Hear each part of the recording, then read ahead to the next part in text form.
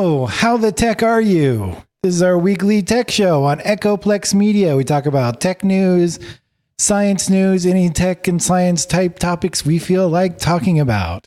I'm historian Matt. I like to talk about different things, a lot of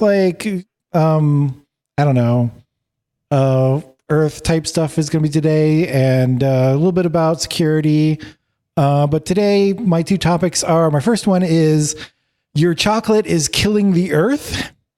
And I'll get into what's going on with that. And the second one is 48 states are destroying robocallers. And I may be playing around with clickbaity titles. So how about the guy in the pink hat? Okay. Thank you. I am HK Perrin, and you can I cover mostly software engineering topics as a software engineer myself, and I've got two really cool ones today. They're both pretty short. The first one is that EPUB 3.3 was released as a W3C recommendation, and I'll tell you why that matters and why it's really cool. And my second one is the latest Deno release supports compiling NPM packages, and I'll tell you why that's really cool too. And I'm Producer Dave. I am the producer of this and all the other shows here on Echoplex Media. I have two stories as well. One is Elon's companies are pissing off the neighbors in Texas, and the other one is the HP's most popular printer is a big old jerk. So take it away, Matt. Okay, so quickly, your chocolate is killing the Earth, which you probably are not terribly surprised about, but this is specifically, we've got some science on it. Basically, a team of European researchers collated a map of cocoa farms in Ghana and the Ivory Coast. Ivory Coast has a French name I'm not even going to try to pronounce, but I'm just going with our Ivory Coast for now. Anyways, they used some satellite images, and because this is a tech show, of course they used the neural network to generate the maps. But just to verify the results, because we're not going to be reliant on just satellite images and AI, they actually sent researchers into the field to verify that the fields that they thought were cocoa fields were actually cocoa fields. And they found that about 5% of protected areas in Ghana and about 15% in the Ivory Coast have been converted to cocoa farms. So I assume that what they mean by protected areas, that would be like, parks or, other reserves and stuff where people are not really supposed to be doing any farming, and the land is just supposed to be left for nature so people can enjoy the nature there. But other than protected areas, in non-protected areas, where cocoa farming was the most dense, about 40% of the area was actually used for cocoa farms itself. But what is important is in those areas, there was almost no native forest left. So the forests have been completely taken over by cocoa farms, which is not terribly surprising, except that if they're now going into protected areas where they're trying to protect the forest, that's not a good thing. But overall, the cocoa farms and planting is causing about 40% of the deforestation in protected areas in those two countries, which is not good. And that's all a bunch of downers. So decided to have a little bit about how you can help. And there's not a whole lot you can do because you can't trace where all your chocolate is coming from. But if you buy your chocolate from smaller beans to bar chocolate makers, basically small chocolate makers, many of them, you can look it up from them directly, but many of them buy directly from cocoa farmers at a fair price, which means the cocoa farmers themselves are getting like a decent wage. Currently, I think the average wage for a cocoa farmer is like $1 a day. It's really, really low. It's really bad. But, people actually making craft chocolate, they're going to want a single source and are willing to pay for it, and they can pay quite a bit more for it to get the specific flavor that they want. And I'm telling all this because I too make craft chocolate. That was my COVID hobby that I developed. And I really like it, but you can't buy it anywhere. I just make it for myself. Too bad. What do you guys think? I had some of your chocolate. It was delicious. Good. Yes, your chocolate is very wonderful. I actually have a little bit left in my fridge. I think that is very sad that that much forest has been destroyed for chocolate. It is better than forest being destroyed for tobacco, but not by much. Yeah, I was kind of surprised because I don't know if you've seen these quote fields for cocoa plantations, but cocoa comes from trees, so it's kind of like they're forests in and of themselves. But it's basically they're replacing a diverse forest with a single plant in a different kind of forest. It's actually cacao tree, I guess you could say. So there's some point where cacao turns into cocoa, but I'm just calling everything cocoa for now, for simplicity. Monocultures never go wrong, right? Yeah, it's never ever a problem. Yeah. Yeah, all it's going to take is like one disease to wipe out all of those trees. Just like what happened to the Gros Michel bananas. Yeah. There was a disease called Panama disease that wiped out basically almost 100% of Gros Michel bananas, which is why the bananas we eat today are Cavendish bananas. Yep. And those I think there's a disease trying to take those out now, which has so far been controlled, but that may change.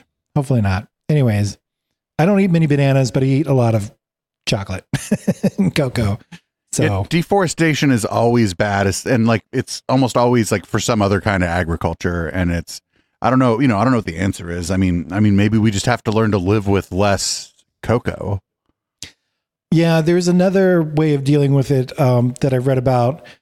I think it was in this article or one link to it or something where people were experimenting with basically planting the cocoa trees in forests that already exist. So you have a mix of plants, and the cocoa trees themselves, like, they don't need direct sun. In fact, they need a little bit of shade. So you can have big shade trees over top of them, and that actually helps with production. So there is some you can do that way, but still that reduces the diversity to some respect. But yeah, we could also grow them on the moon. Yeah. We just need to figure out the whole, growing plants on the moon thing first. Right. But then we'd have a monoculture on the moon, and a disease would just take out all the plants on the moon. That is true. That's called a monoculture. That's a monoculture. Boo. All right, what you got next, Matt? All right, for my next one, and this is a big deal. The 48 states try to destroy robocallers. Basically, what's happening is 48 U.S. states accuse Avid Telecom of routing billions of illegal robocalls to U.S. residents on the Do Not Call registry. And basically, robocalls are those automated phone calls everybody gets, usually selling warranties or something like that. Many of those calls are, in fact, just out and out scams, including the warranty ones.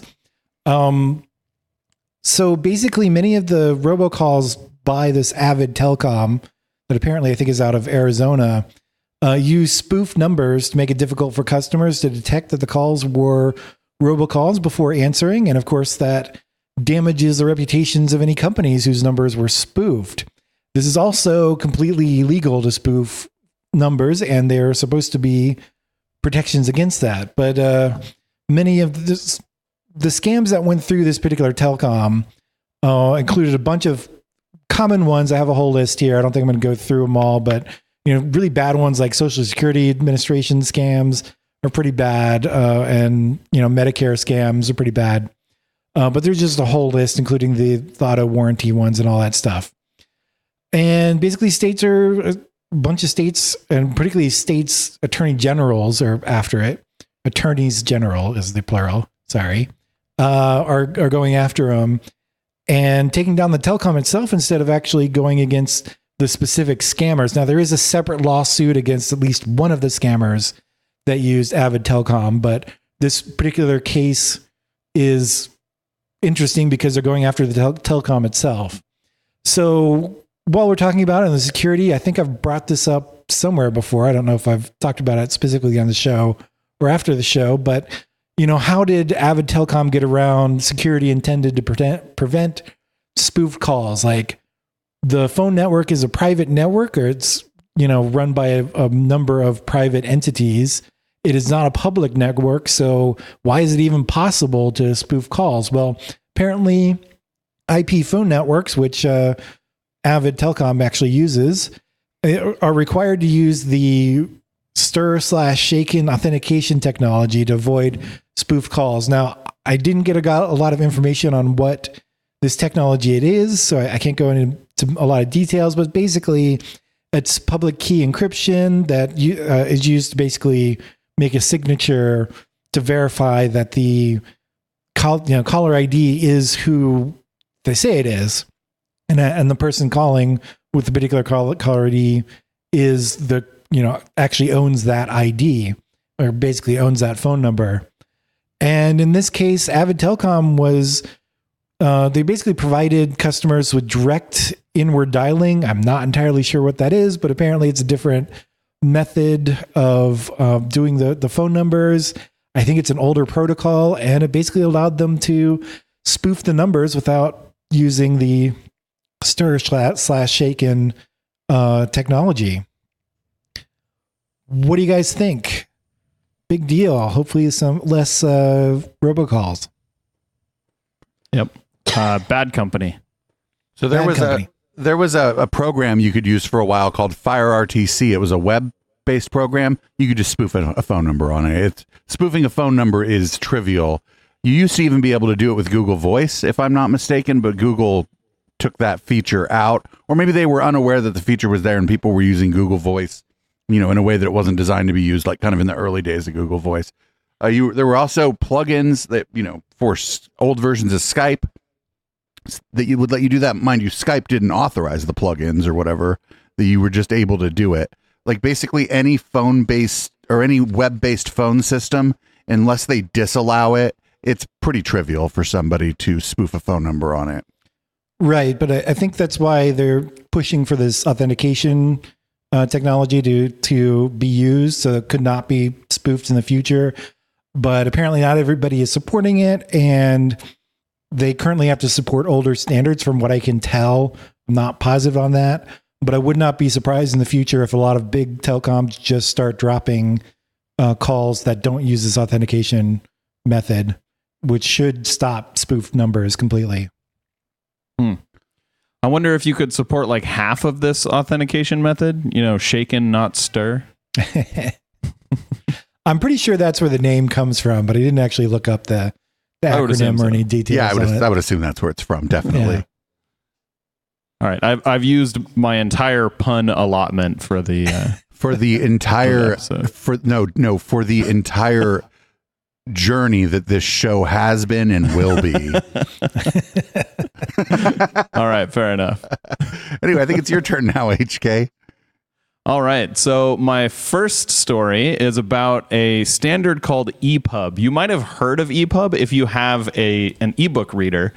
EPUB is an electronic publishing standard, and version 3.3 of that standard just came out, and it is now a W3C recommendation.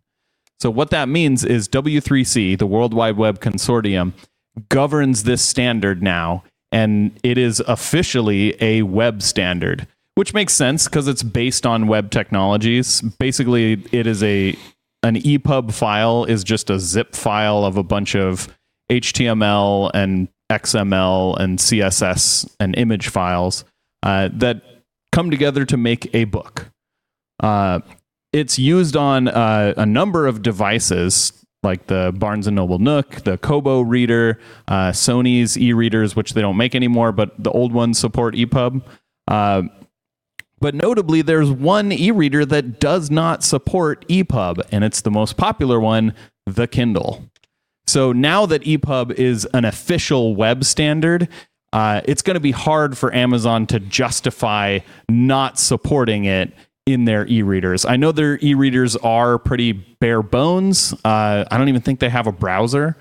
But still, now it's a web standard. They should support it. What do you guys think? They should have supported it before. I think it's probably trivial to support this standard. It's not exactly trivial because it basically takes most of a web browser. Like you have to implement pretty much all of what a web browser implements to implement this standard. But I'm sure they already have that. And if they don't, there's open source technologies that they could use to have that. You know, Amazon's not, their engineers aren't stupid. They could for sure implement this.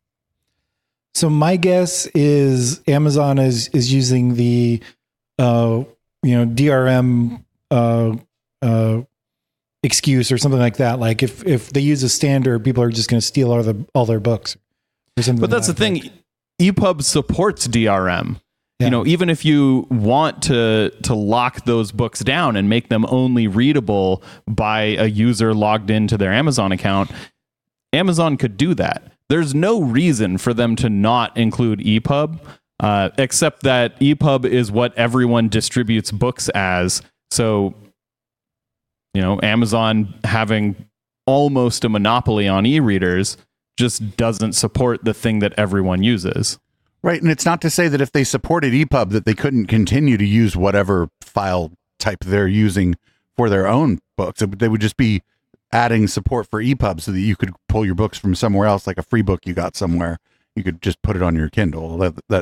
They should certainly do that. I think they're it's lock-in. They're trying to lock you in, and it's a dumb thing to lock someone into. Like it's like the most petty of the lock-ins I think that I've ever heard of, to be perfectly honest. Yep. Imagine you have a book. Oh, it would be nice if you could read that book on your Kindle, wouldn't it? It'd be a shame if you couldn't read that book on your Kindle because you bought it somewhere else, book guy. Like, come on. Yeah. What like that's just it's the pettiest lock-in. I don't care that much, but it's just extra petty, just super extra petty. Yeah, and especially because they do support formats that you can put, like they support PDF. So you could just convert an EPUB to a PDF and put it on your Kindle. There's no reason for them to not support EPUB other than like just making it a little bit harder to work with everyone else. Kind of like Tesla with their chargers, you know? Kind of. Well, technically, Tesla's added adapters for their chargers now, so a lot of them, not all of them, can be used for any car. Yeah, exactly what I said, though. Just making it a little bit harder to work with everyone else. Yep. Well, I mean, Amazon doesn't even have the adapter, right? Yeah. Right. You have to get that. You have to get that yourself. Yep. Yeah. That's just dumb. But Yeah. I'm glad this is a web standard now. That's pretty cool. I mean, I'm sure that before that it was declared, it was all but declared a web standard anyway, because like before this, a browser could open an EPUB book, right? Some browsers can. I know there's an extension for Firefox that lets you open EPUB books.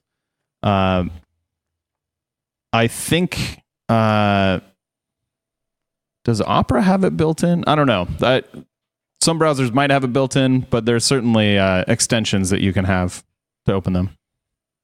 Well, very cool. What do you got next? All right. So my next one is the latest Deno release supports compiling NPM packages. Deno is a competitor to Node.js. If you've heard of Node.js, basically it runs JavaScript on the server side. And Deno is a competitor to that. Deno runs JavaScript on the server side. Deno, also like Node.js, uses the V8 JavaScript engine, which is the JavaScript engine that Chrome uses. So if you're using Google Chrome, you already use this same JavaScript engine. But Deno has a lot of other nice features, and one of them is the Deno compile command, which converts your Deno application to one single binary. And up until this release, Deno compile didn't support NPM packages. So these are packages that are written for Node. NPM stands for Node Package Manager. They're packages that are written with the intention to run on Node.js. And Deno has supported them since 1.28, Deno 1.28. But now with Deno 1.34, you can compile NPM packages as well, including you can just compile an NPM package. It doesn't even have to be a Deno package. I tried it with my own package called Nephili Serve, and it almost worked. The only reason it didn't work is because I was using a Node, something that is built on top of Node that's written in C that doesn't work in Deno. But it's very cool that, as long as you're just using Node's available functionality without adding things on top of it, Deno should be able to compile your NPM package. And what this means is that you can distribute one single binary with all of your dependencies. So kind of like how AppImage works for Linux software. You have one package, one binary that has all of your dependencies. That includes Deno itself. So it would have Deno itself, it would have your code, and it would have all the NPM packages that your code relies on, which is very cool. Any questions about that? So it's the idea is so that it's like cross-platform, like with the what was that, the NPM package? Mm-hmm.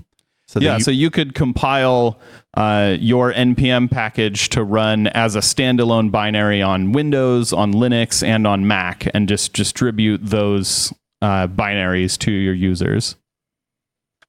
Very cool. Yep. Yeah, I've got a lot of experience on the server side, but not with any like JavaScript or any of those stuff, the things that allow you to run server side JavaScript. So interesting. I knew about half those words. Good. I'm a Node.js developer. It's what I develop it's what I'm building my email system in. It's what I build basically all my software in. And I also write Electron software, which is basically a Chromium window that interacts with a Node.js application. So I'm intimately familiar with Node.js, and I was checking this out today, and it really impressed me. So as a Node.js developer, I am quite impressed at what Deno has done here. Very nice. And just kind of maybe tangentially, the only thing I don't like about these like universal packages is there just ends up being like bloat everywhere. But I don't think this is going to be the case because these are going to be much smaller than like, where if you're running everything as a snap or an app image and it's got all the dependencies in it, now you have, every dependency that you need is now packaged with the app. And so now instead of just having it once, you've got it 50 times. And it fills up a lot of space. But I think what we're talking about here, I think, if I'm not mistaken, though, the files and stuff are going to be a lot smaller. And when I compiled my server binary, it compiled down to like 95 megabytes. So it's pretty small binaries that it outputs. Yeah. Well, that's good. Great. I don't know anything about that, but it sounds like it's going to work for a lot of people, and developers are going to like it. So I guess unfortunately now it's my turn because I bring the bad news. What we have, Elon's Boring Company and SpaceX are applying for permission to dump treated wastewater into the Colorado River at their location in Bastrop County, Texas. Sounds great, right? Who wouldn't want that? So they've already had some problems with regulators regarding runoff, and the neighbors are happy for the jobs, but they don't really trust Elon's company to clean up after themselves for, whatever reason. The article that I've linked here focuses on one guy. He's a software engineer actually up there who seems like a bit of an Elon stan, but didn't seem too pleased about the developments up there. So I don't know. Are either you surprised that the people in the neighborhood where Elon put some factories and stuff are starting to get annoyed with him? Not at all surprised. Yep, I'm not at all surprised. And my guess is that Texas will allow them to dump their waste into the river. It's Texas. And I mean, this isn't just some random river. This is the Colorado River. This is like one of those like American, like iconic bits of geography, you should It not also provides water for like much of the Southwest. Like many of the people living there in the Southwest take their water, use their water from the Colorado River. And it's good like that he's returning water back to the Colorado River instead of letting it evaporate off. And it's good that he at least claims that it's treated. But yeah, like, do you trust Elon Musk to properly treat it? Are they doing like follow-on testing to make sure that the water is properly treated and, back to basically just water being put back in? Are they doing enough testing? Like, who knows what chemicals they're using? If they test for just the ones that they're treating for, then yeah, it's going to look great. But what if there's some other chemicals that are getting through they're not testing for? One of the funniest quotes in there is like, some other person that they talked to said, "I like Elon Musk, but I don't really want his poop in the river." I mean, that's the least of the problems, Right. If it was actually like waste, human waste, like there's ways of dealing with that. You can let nature take care of that for the most part after some basic treatment. But it's really what chemicals are they using in factories that are harmful to human health and wildlife health in general that we don't even know about. Yeah, it's all bad. The other thing that the people were saying was that the facility is just kind of an eyesore, that it was in like a beautiful place, and that they did not expect the facility to just be ugly. But that's not surprising. But this shouldn't surprise anybody. But like it just if you're gonna put up like just the pictures they were showing of the area in the article, people should check out the article. The pictures, the area was beautiful, and then they like had a picture where they like backed out and you saw the factory and you're like, what is that doing there?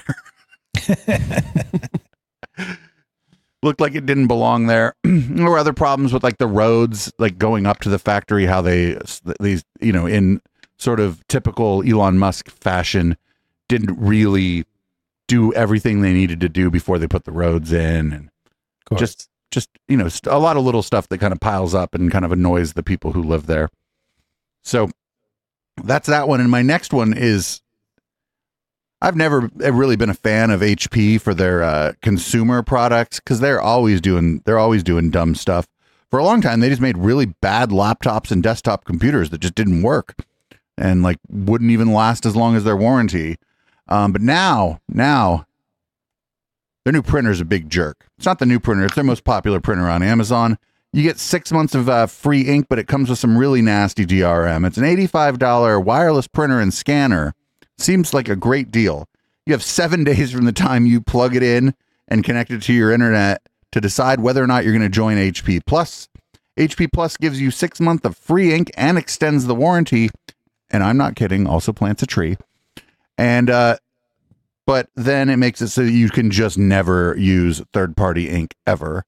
I'm sure there'll be people that'll find a way to kind of crack this. But the problem with this isn't so much that you have to buy their ink now. The problem is when they discontinue this printer, if you like really like this printer and they're not making ink for it anymore, the price of the ink skyrockets on the aftermarket. And so now you can't use a third-party ink, and so you are stuck either overpaying for the ink because you like the printer, which I'm not sure who's going to like this $85 printer that much. Or guess what, guys? You go buy another printer. Yep. Yeah, I would highly recommend everyone skip HP altogether. None of their printers are good. And buy a printer that takes bottles of ink. The one that I have right over here is called an Epson Eco Tank printer, and they're very expensive. Like you look at that printer, my printer here probably has like about the same features. It's a little bigger, so maybe it holds more pages, or it's got a document feeder, not just a flatbed. So it's got some more features, but it's not a whole lot more. So you'd think maybe that printer would cost like $150 if it were an HP printer.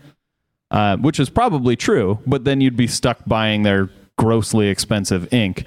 This printer here is $360. And there's a reason that it's $360, because that's the fucking price of the printer.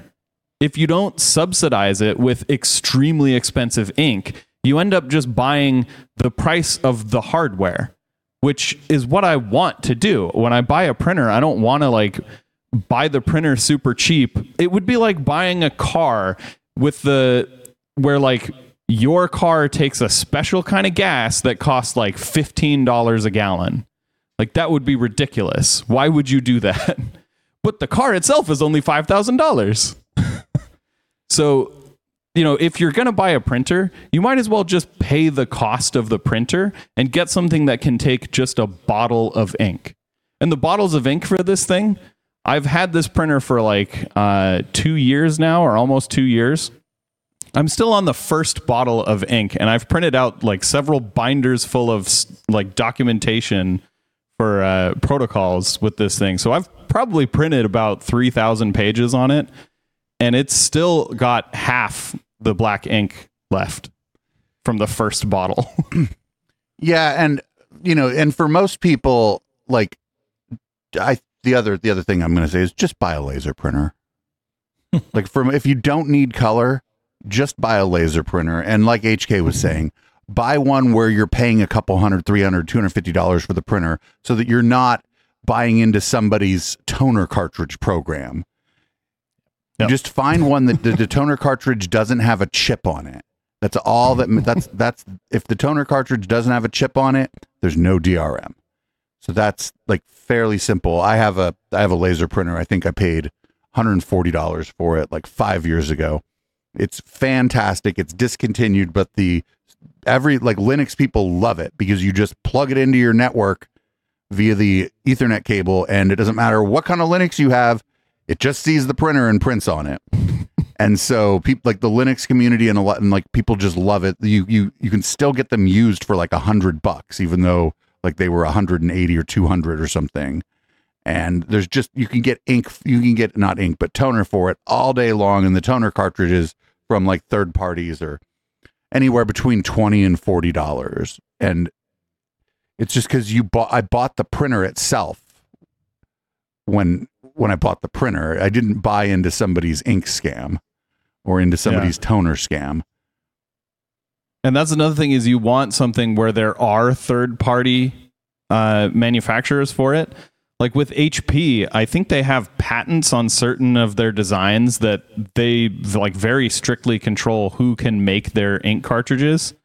So you'll see this little plastic cartridge of ink that costs like $80.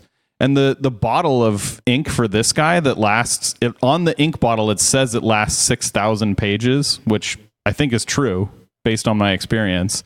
That bottle of ink from Epson costs $15. Right. And then you could get like third-party bottles of ink for like $10. I've seen them go down as low as like $8, but I probably wouldn't buy an $8 bottle of ink. I mean, I'm just going to buy the Epson ink. Like, right, let them make a reasonable profit on selling you the ink afterward, right? They'll make a few bucks on it, and that's fine, right? It's like, how much do you think HP is making on that $80 cyan ink cartridge that you? Oh, and you know what the other thing these printers do? My parents had one that did this, where if the blue went out, you just can't print. It doesn't matter that you're just trying to print a black piece of, like they all have to, it will just tell you you're out of ink. Even if you're just out of one of them and you're just trying to print a black and white document, 100% guaranteed this HP printer does that. Yep. No cyan. So it's that's okay. I'm just trying to print this black and white. No cyan. No cyan. I wonder if it disables the scanner too if you're out of ink. Oh, I'm pretty sure the HP ones do, yeah. Or if you're not subscribed to the like HP Plus thing.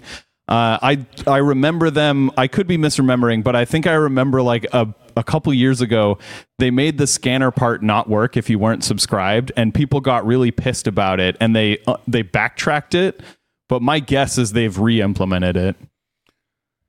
So in another like 6 years, when I go through the 2 bottles of ink that this thing came with, I'm just going to buy another $15 bottle of Epson ink, and I'll have ink for basically my life if I spend like, a couple $100 to buy like a big box full of ink. The other thing HP does that and I don't think they realize it, is by making really crappy consumer products, they're shooting themselves in the foot on the enterprise, because people don't really differentiate between HPE and HP. And so if you're going to go buy printers for your business and you just read this story, you're like, hey, I heard you heard about that company Brother? We should buy printers from Brother or Epson or even Dell or Samsung, just anyone else, because you didn't just read this story about this jerk of a printer that HP put out. Yep. Yeah, and if HP is willing to screw over their consumers, of course they're willing to screw over their enterprise customers. Yeah, and even though their enterprise stuff is generally pretty good, and you're not going to run into this problem there, you will be able to buy third-party ink for like one of those big HP printers, floor standing ones. You will be able to buy third-party ink. It's just that they're never going to tell you that. And you just have this nasty taste in your mouth from the HP printer that you bought at home. And like I said, the worst part of this is actually when HP discontinues this ink, now people like me would just be like, well, you're an idiot and you bought this printer. I found a giant box of this ink and I'm going to charge top dollar for it. Fuck you, dumbass. I'm going to sell it on eBay for as much as I could possibly get, because I'm still rocking the same laser printer I've had for 5 years. And you should. That's capitalism, baby. So, yeah, I was more mad about the second story, even though the first story I had was like more important and impacts more people's lives in a more direct way. Although, where do all those little tiny ink cartridges end up? They end up in the landfill. They grow into a tree, right? Oh, they grow into a tree. That's how they plant a tree, right? Wait, all these little, there's just like 2 seeds inside the ink cartridge. You grow a cyan tree, like a GMO cyan tree that scares that living crap out of like some conspiracy theorist somewhere. But yeah, it bears fruit, except instead of oranges, they're cyans. And this ink cartridge with like the residue of the ink that it's using ends up in the landfill, and that's just not good for the planet. So yeah, the big tank ones are good, and I think the laser printer ones, there's probably some pretty nasty stuff in the toner cartridges for those. But if you like you were saying, 6,000 pages is the last toner cartridge I bought, and it's been in there. I print more than most people because if people notice, like during the shows, if you kind of see, I have I print out dockets for this show, for the Down Ballot local news show, and then for the Sunday show, the rapid fire news panic attack we do here. And so I do print more than other people. Plus I have to print stuff, this and that, for what's left of my day job. Or if I just want notes in front of me, if I'm interviewing somebody, I always print it out. But yeah, I mean, I've had this cartridge since I think I might have bought it like at the beginning of the pandemic. And I print more than most people. So yeah, just keep in mind that like when you're buying, especially like something like a printer, first of all, most people don't even need a printer. But so the other thing that happens is really messed up with these too, is these little tiny ink cartridges, they dry out. Mm-hmm. So yeah, you'd be lucky to get like 250 pages out of one of them before they dry out. Right. Even if they wouldn't have been emptied by you, people buy these cheap printers because they're like, oh, I never really print anything. But then when they go to print something, their cartridges are all dried out, and then they end up going to like the FedEx office or Kinko's or whatever anyway, because their printer doesn't work. And then because they've looked online, like, I need 3 of these things. Wait a minute. These cartridges are almost as much as the printer. 6 months free ink is nothing for most people. Most people don't use their printer. Yeah, I was going to say I can't remember the last time I printed something, but I actually do. And the last time I printed something was for some legal documents that I needed to print out and sign or something like that. I don't remember the exact details, but and then most signature stuff is now done online anyways. So that was just kind of a unique thing. I think it was actually something I had to go to the US government, and they're a little bit behind, but I hardly ever print stuff out. So Yeah, how many sheets do you think 6 months of free ink is for the average consumer? 10? Probably 6. For me, it'd be like 2. Yeah. Even for me, it would be like maybe 150. Well, 6 months. Let's see. You print out a docket every day. That would be 180 if I did a single sheet. But let's say 3 dockets a week, 24 weeks in 6 months. So that's 75, and then multiply that by like 3 or 4. Yeah, it's less than 500. Like way less than. And I print like a lot. Like most people, I'm telling you, most people, the first 6, they buy the printer, they hook it up, they print the test sheet, and then they don't use the printer for 6 months. Yeah. They're like, hey, check this out. We've never had a wireless printer before, because their old printer, they didn't even think to replace for the last 4 years because they've used it 3 times in the last 4 years.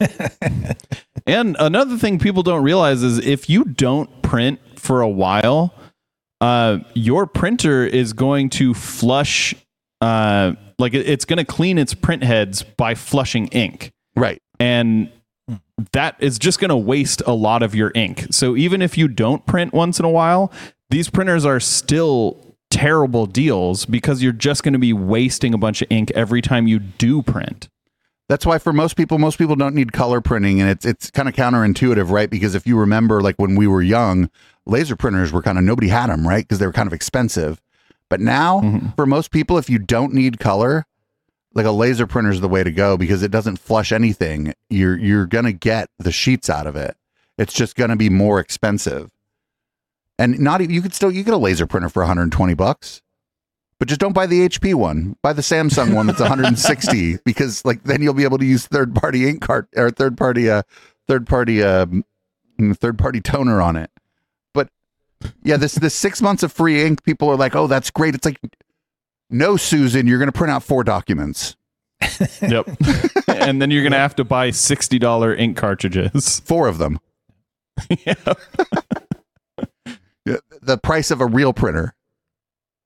And now you're still stuck with this printer, but at least you got to print those 4 documents for free. Yeah, and if you go to FedEx Kinko's, or I think it's just called FedEx Office now, you can print out 4 documents for like 40 cents.